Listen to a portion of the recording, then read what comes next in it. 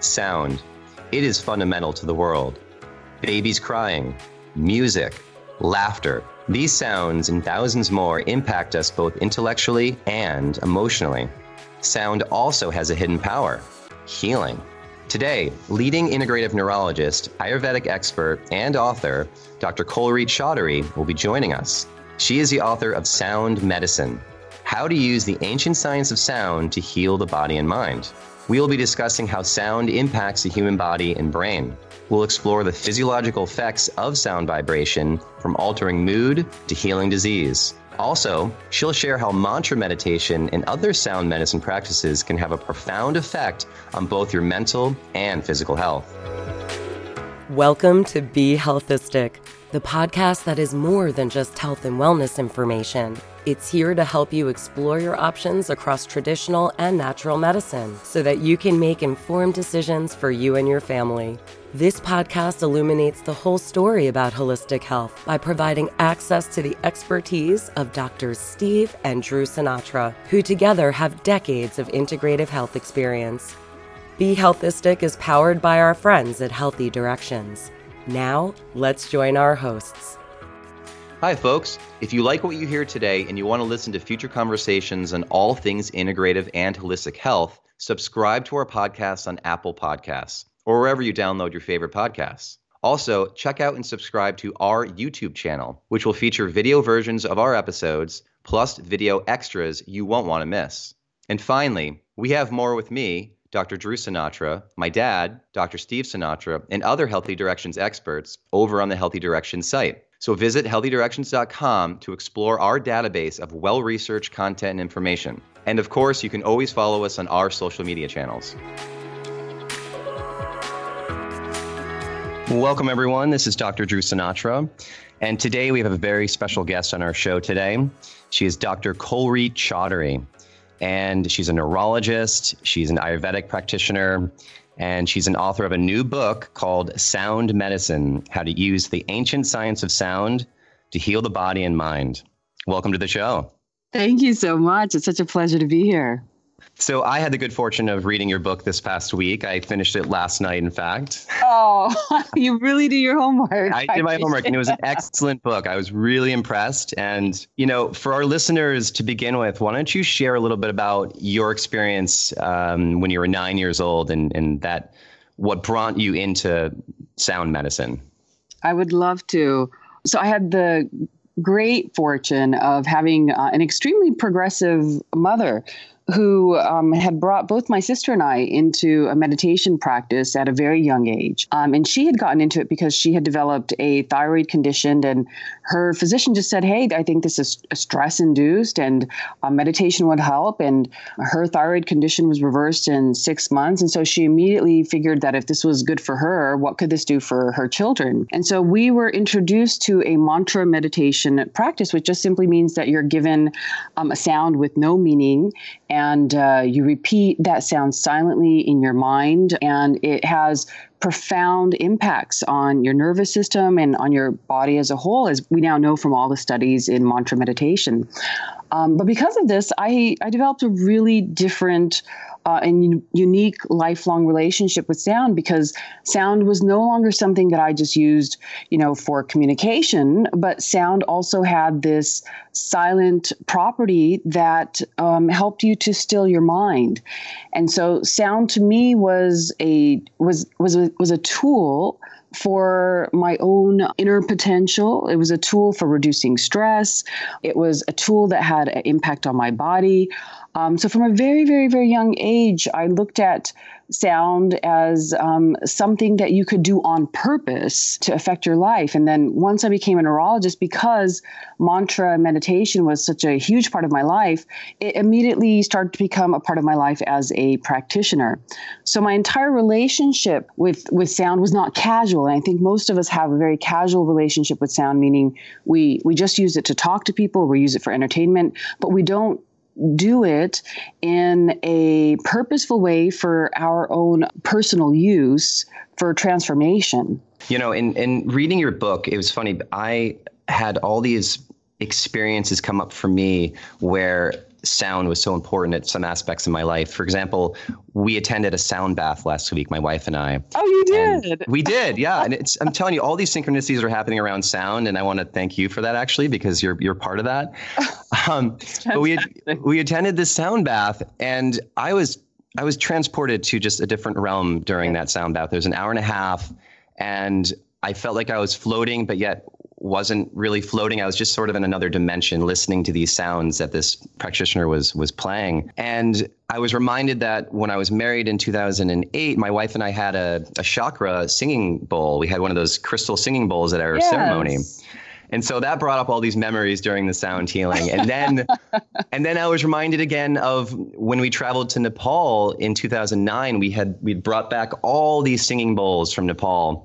And so I hadn't brought them out in the last 6 or 7 years because they were just sitting in the basement. So we brought them out this week and we started playing them to my two boys. Oh, you guys sound like a fantastic couple, by the way. We're trying. I mean, what a great way to celebrate your wedding. What a unique way of celebrating your wedding to have singing bowls. And, when you think about just the way that, the way that we interpret sounds, like if you go to a movie, imagine taking out the soundtrack of a movie, what your experience would be. So we're always having an experience with sound, but usually somebody else is provoking that experience. It's not an experience that we ourselves are in control of. Exactly. Well, do you mind if I read your definition of a mantra from your book? Can I read that? No, please. I definitely didn't write the book for it to be private. Okay. So I love this definition of mantra because it really, it brings light to many different things. So here we go. Mantra, in the literal Sanskrit translation, means through the mind, a definition that illuminates this ancient practice and its significant power in two ways. First, it reminds us that it is not possible to quiet the mind without extreme focus. Through channeling mantras, as the Vedic sages and Siddha masters discovered, a person is able to stop the mind from leaping in many different directions at once and begin to find a profound inner stillness. And I just love that because it's like, we all think of meditation as bringing that inner stillness. But for me, I've never really had a mantra per se to help provide that inner stillness. And, we forget sometimes that, a mantra is literally, it's a sound, and it's a sound of nature. But nature itself is the profound source of all mantras. And so our connection just to nature, like listening to the waves crashing on a beach, that's ultimately the connection that we're trying to create even through mantra meditation. It's just simply connecting to nature.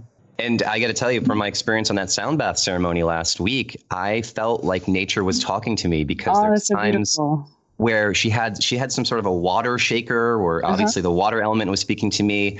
Then there was some sort of flapping device she had that sounded like a bird on top of my body. And so like wind was involved. And then there was an earth element with like rumbling and shaking. And so it's so funny. I literally thought that nature was speaking to me through these sounds. Nature is speaking to us through sound. Nature really is sound. And when we look at, what the quantum physicists are, what they've discovered, and it seems kind of unpoetic and unromantic when they describe it from their standpoint.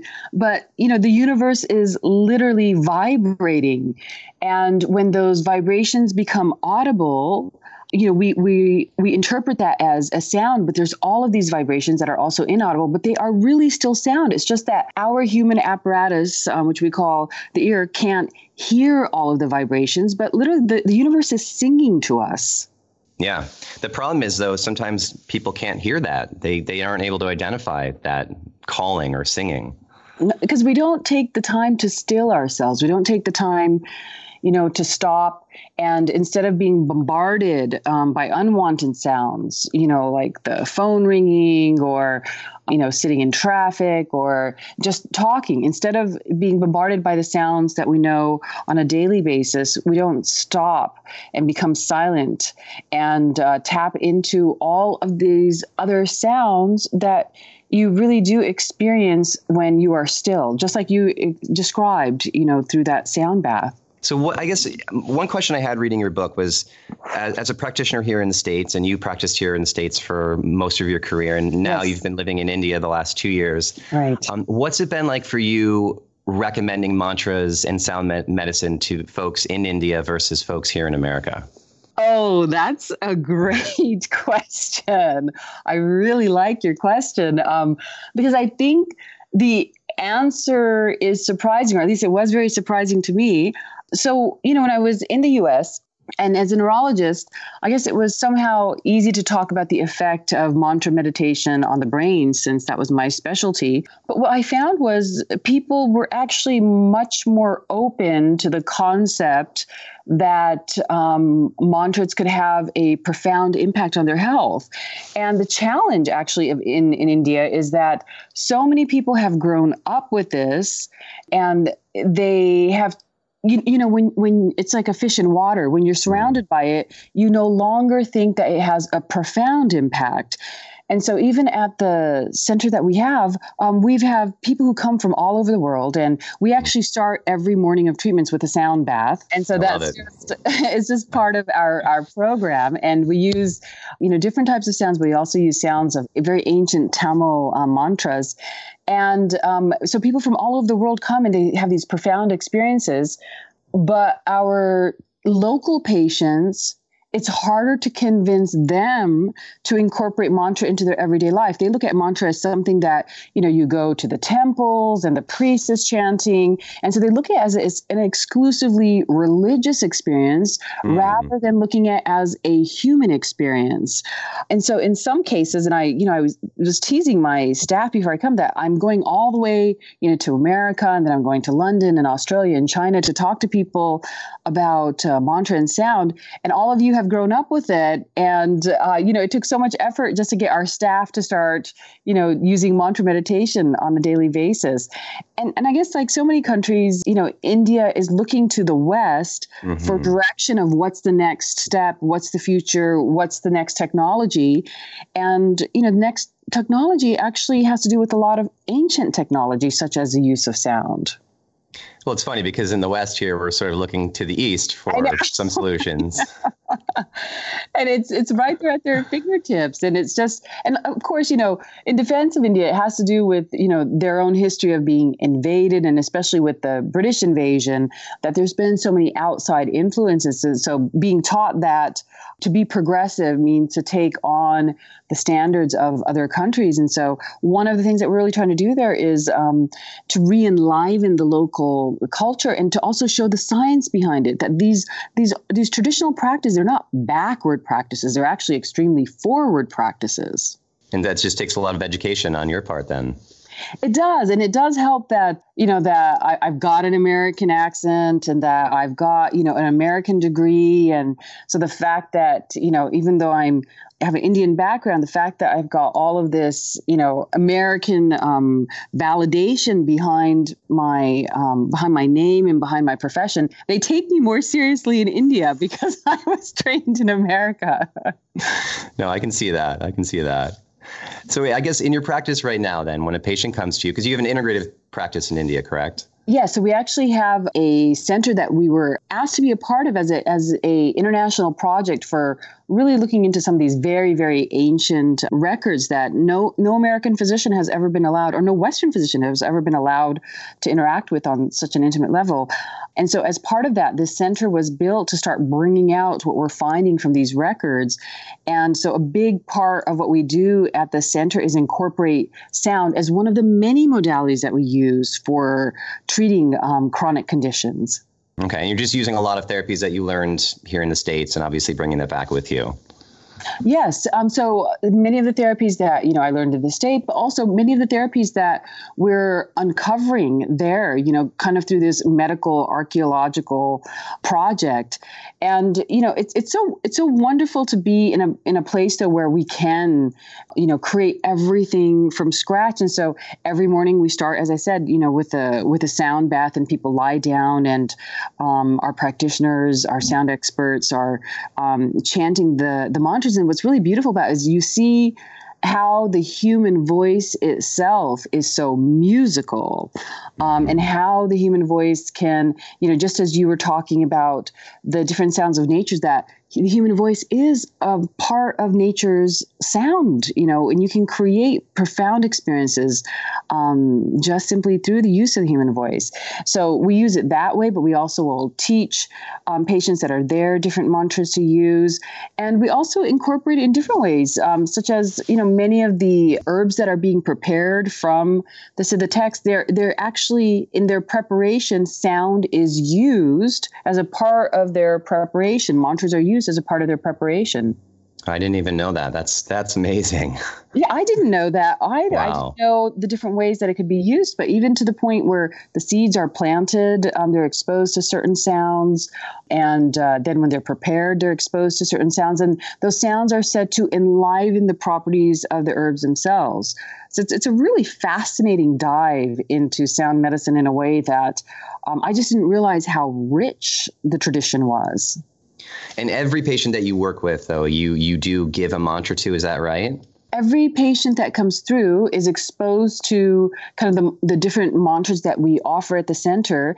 And again, depending on, the needs, we have certain mantras that are just basic mantras for overall health. Like the one I mentioned in the book, the chakra mantra, is a general mantra that we give to everybody. And these are just different sounds, bija mantras, which are seed mantras, which are unisyllabic sounds that have no meaning. And so we will teach that. And then, depending on the need, like currently with the coronavirus outbreak, we brought out then this ancient mantra for specifically using to help prevent the spread of viral infections. So depending on what the needs are, we will bring out specific mantras. Well, with what's happening right now with this coronavirus, would you mind sharing a little bit about that coronavirus, or at least anti-pathogenic viral mantra? Yes, no, absolutely. And so, the way that these ancient traditions use mantras was for many, many different aspects of life. As I already mentioned, they used it for agriculture. They would use it to deal with natural disasters and the weather. And there were mantras specifically for any kind of situation that affected the community at large, such as viral pandemics. And so the mantra that we give, and we started this only recently when the coronavirus started to impact our patient population, because we have many patients coming from China. And so we first sent out this mantra to our patients that were from China, just saying, hey, listen, we're just so sorry about everything that's happening there. Here's a mantra you can use. And then we're like, wait a minute, why aren't we just using this? Like, why don't we just use this while this is happening? And it's a very short mantra. Would you mind if I just chant it? Yes, please. Okay. So the mantra is Om Kreem Mahakali Sarvarogam Nasi Nasi.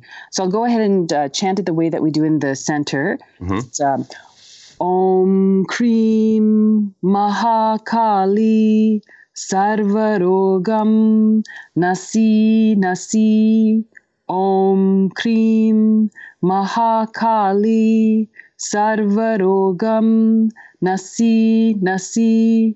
Om Kreem Mahakali Sarvarogam Nasi Nasi.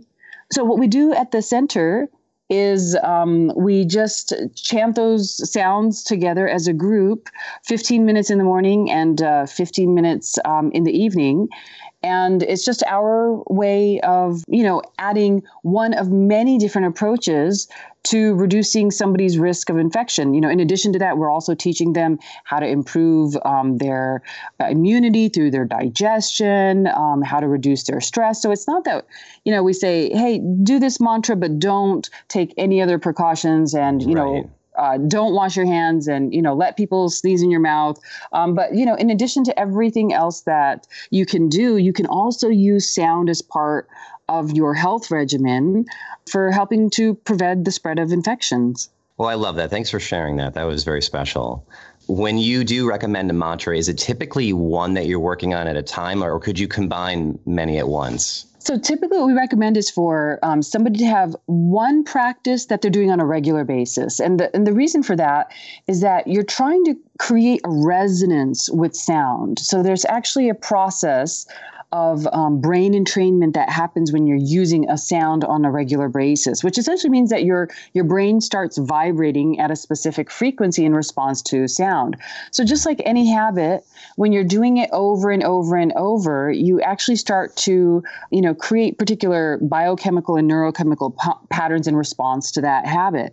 So we typically recommend like one mantra on a regular basis, but then if something unique is happening, such as the spread of a viral infection or, anything else uniquely happening in your life, you can choose then a particular mantra that has a resonance frequency for that particular issue. And then when that issue is no longer a problem, then go back to just the use of your single mantra. So does that make sense? That makes sense. Yeah. It's just, I kind of look at it as, when you're dressing, you always have certain article clothings, underneath that you're always wearing. But then, on the outside, you can change, your outfit depending on your needs of the day. And so mantra practice are kind of like that. You have certain basic articles that you are using on a regular basis, but then there's other aspects that you can change depending on your needs. There's like a foundation mantra, and you can build on that if needed. Absolutely. Yeah. And okay. like for me, it was the mantra that I learned, when I was 9 years old. That's something that, because I'd been doing it for so long, for people who are new to meditation, one of the initial complaints is, I start and my mind is wandering, but I have been doing that mantra for such a long time that as soon as I close my eyes and that mantra goes, I'm just, my mind is immediately settled because it's created a resonance frequency. It's created a neurological pattern now that when I hear that sound, my mind and body just simply relaxes. There's another piece in your book I wanted to read to everyone here. It's very quick because it's relating to what we're talking about. You were mentioning how in college, your friends are going out and partying and such. And, and you say this, you said, meditation had become a rote and essential to me as taking a shower.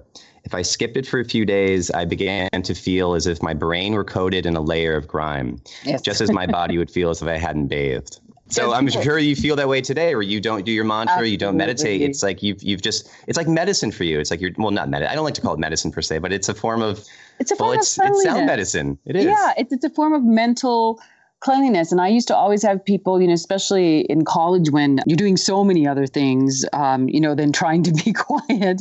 And they'd say, how do you stay so disciplined? And I said, well, how do you stay so disciplined in brushing your teeth every day? That it's not a discipline when you notice the negative impacts of skipping the behavior. And I was always amazed, that on the days where I did skip my meditation, how much white noise there is in our mind. And so for me, it was just, I felt the difference when I didn't meditate. And that is still as true today as it was, when I was in college and when I was in high school, when I was, in elementary school. So it's just like any other great habit. Like people who exercise regularly, they're the same way. No matter where they go, they're like, no, I have to exercise. I don't feel the same way when I'm not exercising. Yeah. So the key then is, how do we get people to experience this and make it a part of their life? That's what I'm wondering in like a practice like myself. Well, so that's one of the reasons why I wrote the last chapter.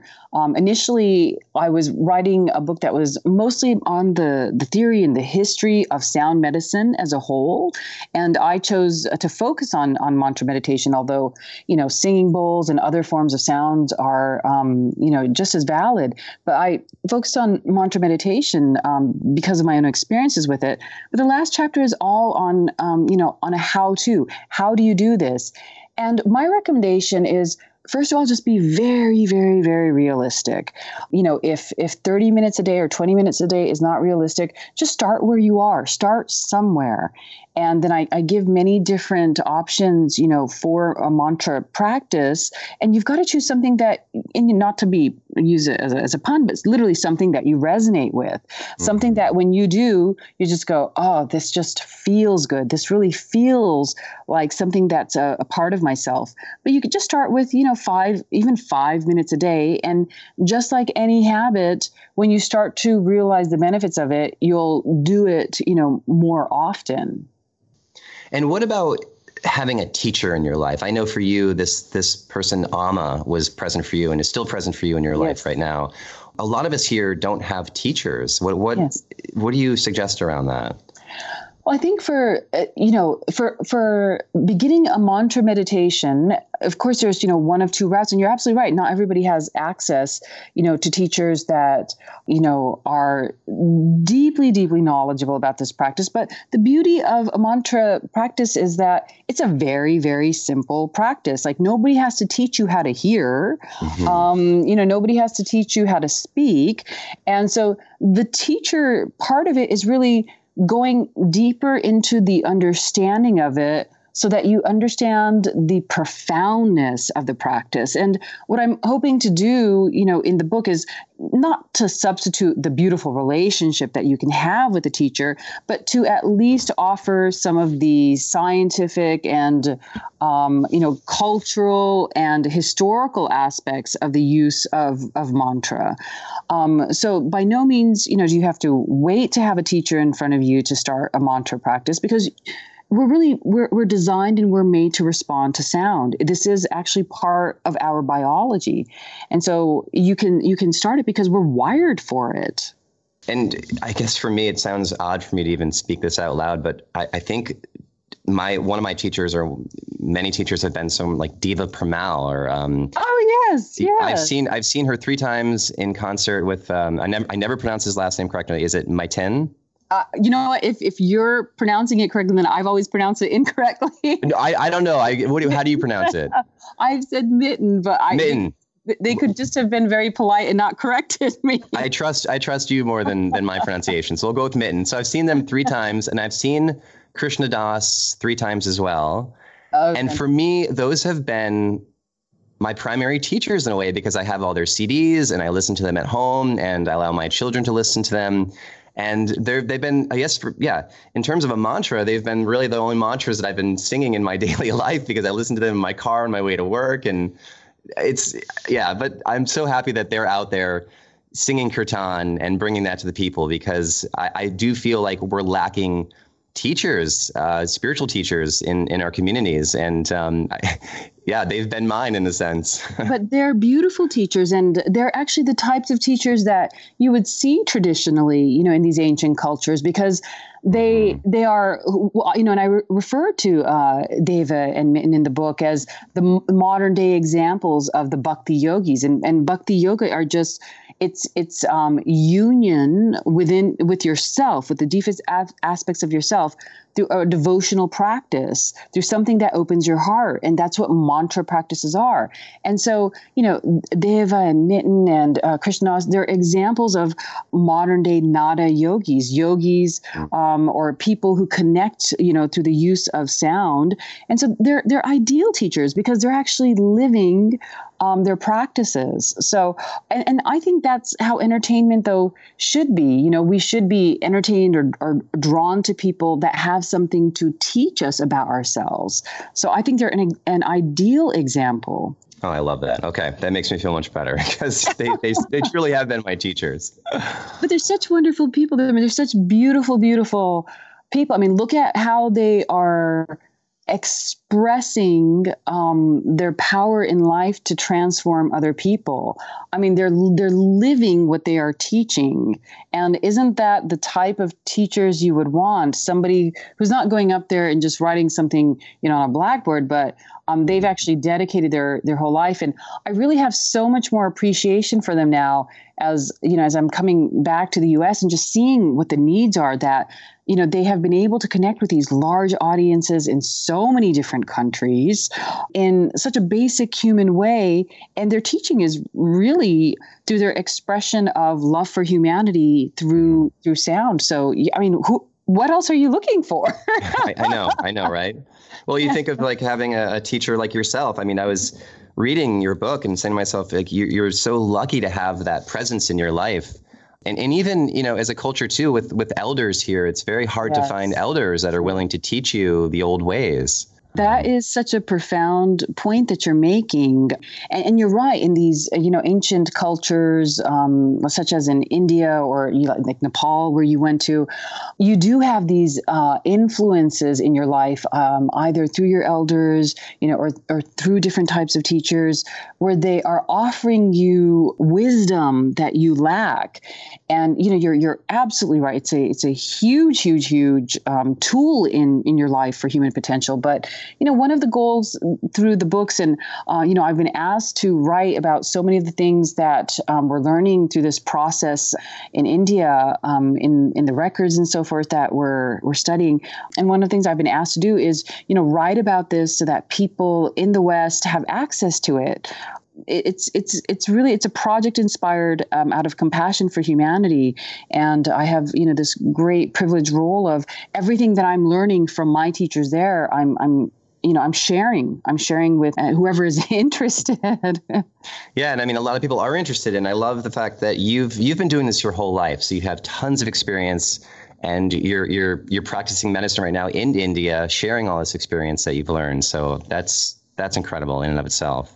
I wanted to ask you about if you could share more your experience of surrender. You talk about surrender in your book. And I think that's just something that is so hard for us to grasp, is to surrender more. So please speak to that.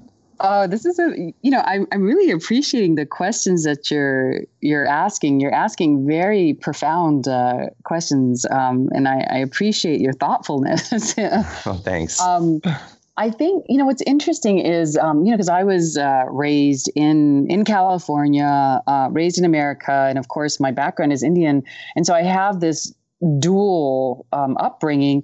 And I think the idea of surrender, the way that we look at it in America is, like, I'm not giving up my freedoms, or I'm not giving up my rights or my will, to anyone.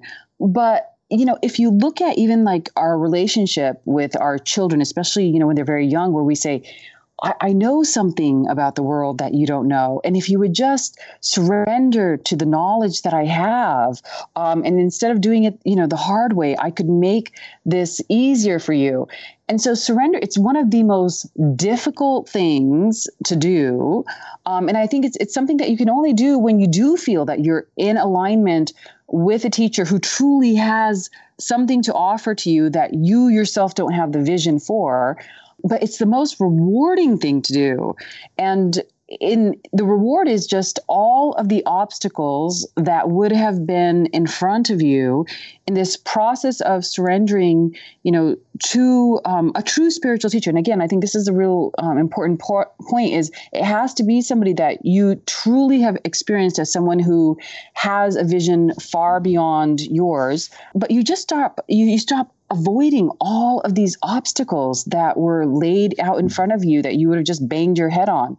And it's been one of the most beautiful journeys, is understanding that there is a cosmic intelligence that is, initially feels that is greater than yourself, but is actually within yourself. So even when I talk about surrender, what I have found in the process of surrender is what I thought I was surrendering to, to somebody outside of me, I later found out that I'm actually just surrendering to the cosmic intelligence that's within me. And so in that process of what was surrender in the beginning, I realized was just an alignment to myself, but to a higher aspect of myself that is actually connected to everything else. So, even when we say surrender, you go, who are you surrendering to? I was eventually surrendering to just a better version of me. Well, I wonder too, if just all the years of meditation and mantras and everything that you've been doing with sound medicine has allowed you to make that realization, because for most people, I can't even imagine anyone really surrendering without doing the work that you've been doing for so long.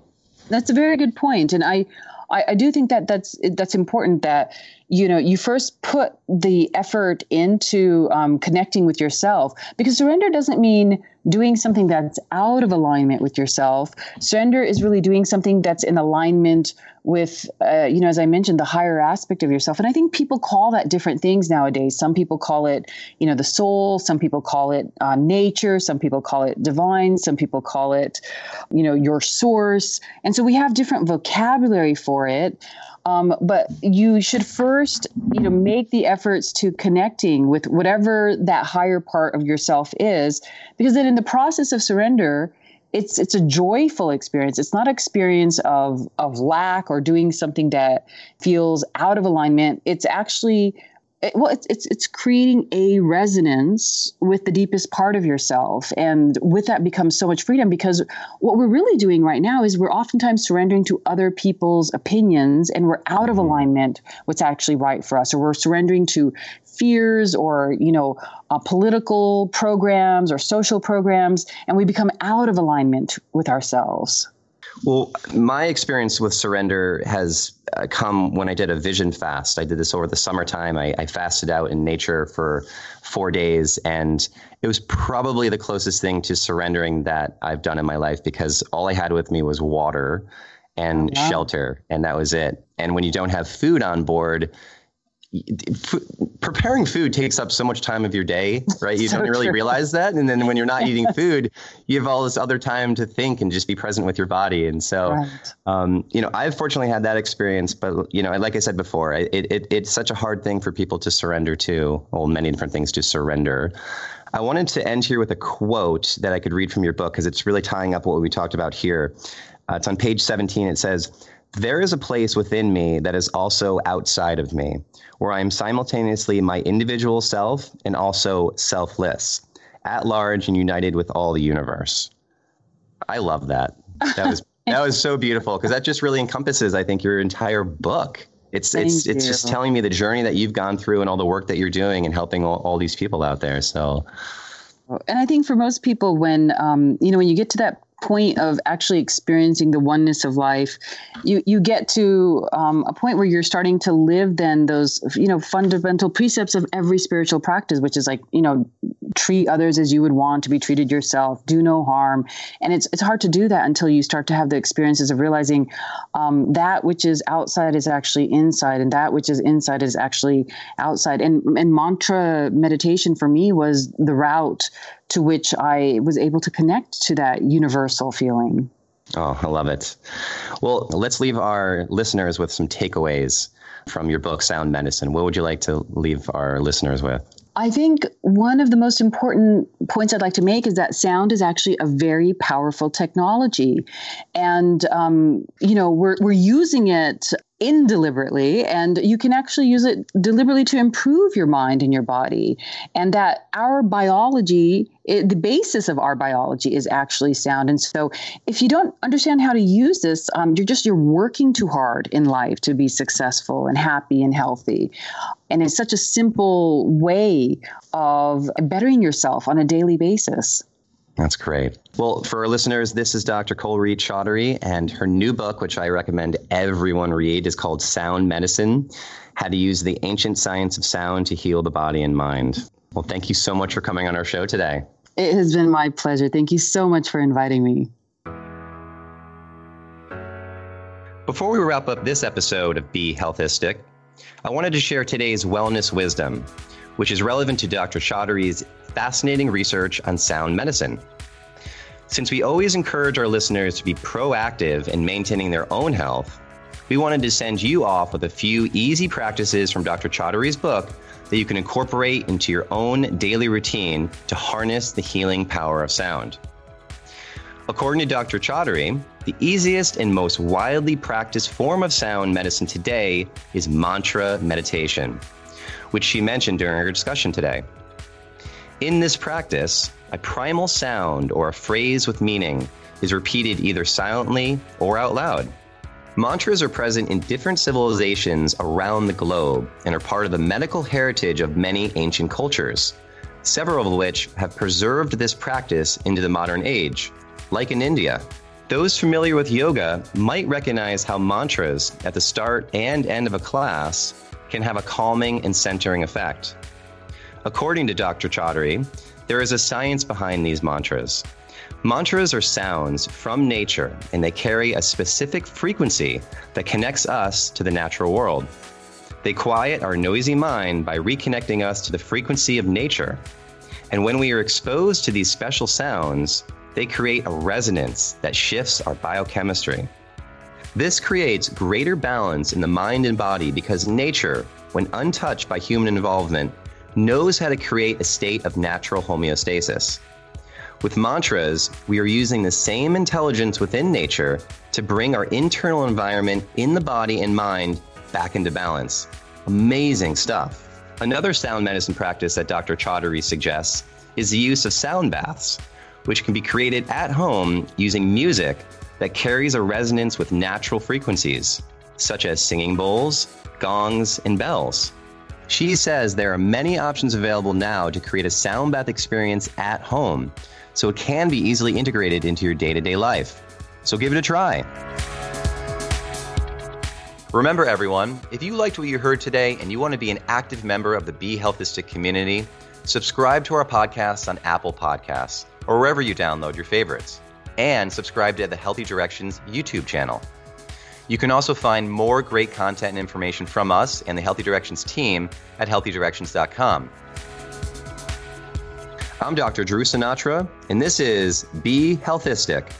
Thanks for listening to Be Healthistic, powered by our friends at Healthy Directions, with Drs. Drew and Steve Sinatra. See you next time.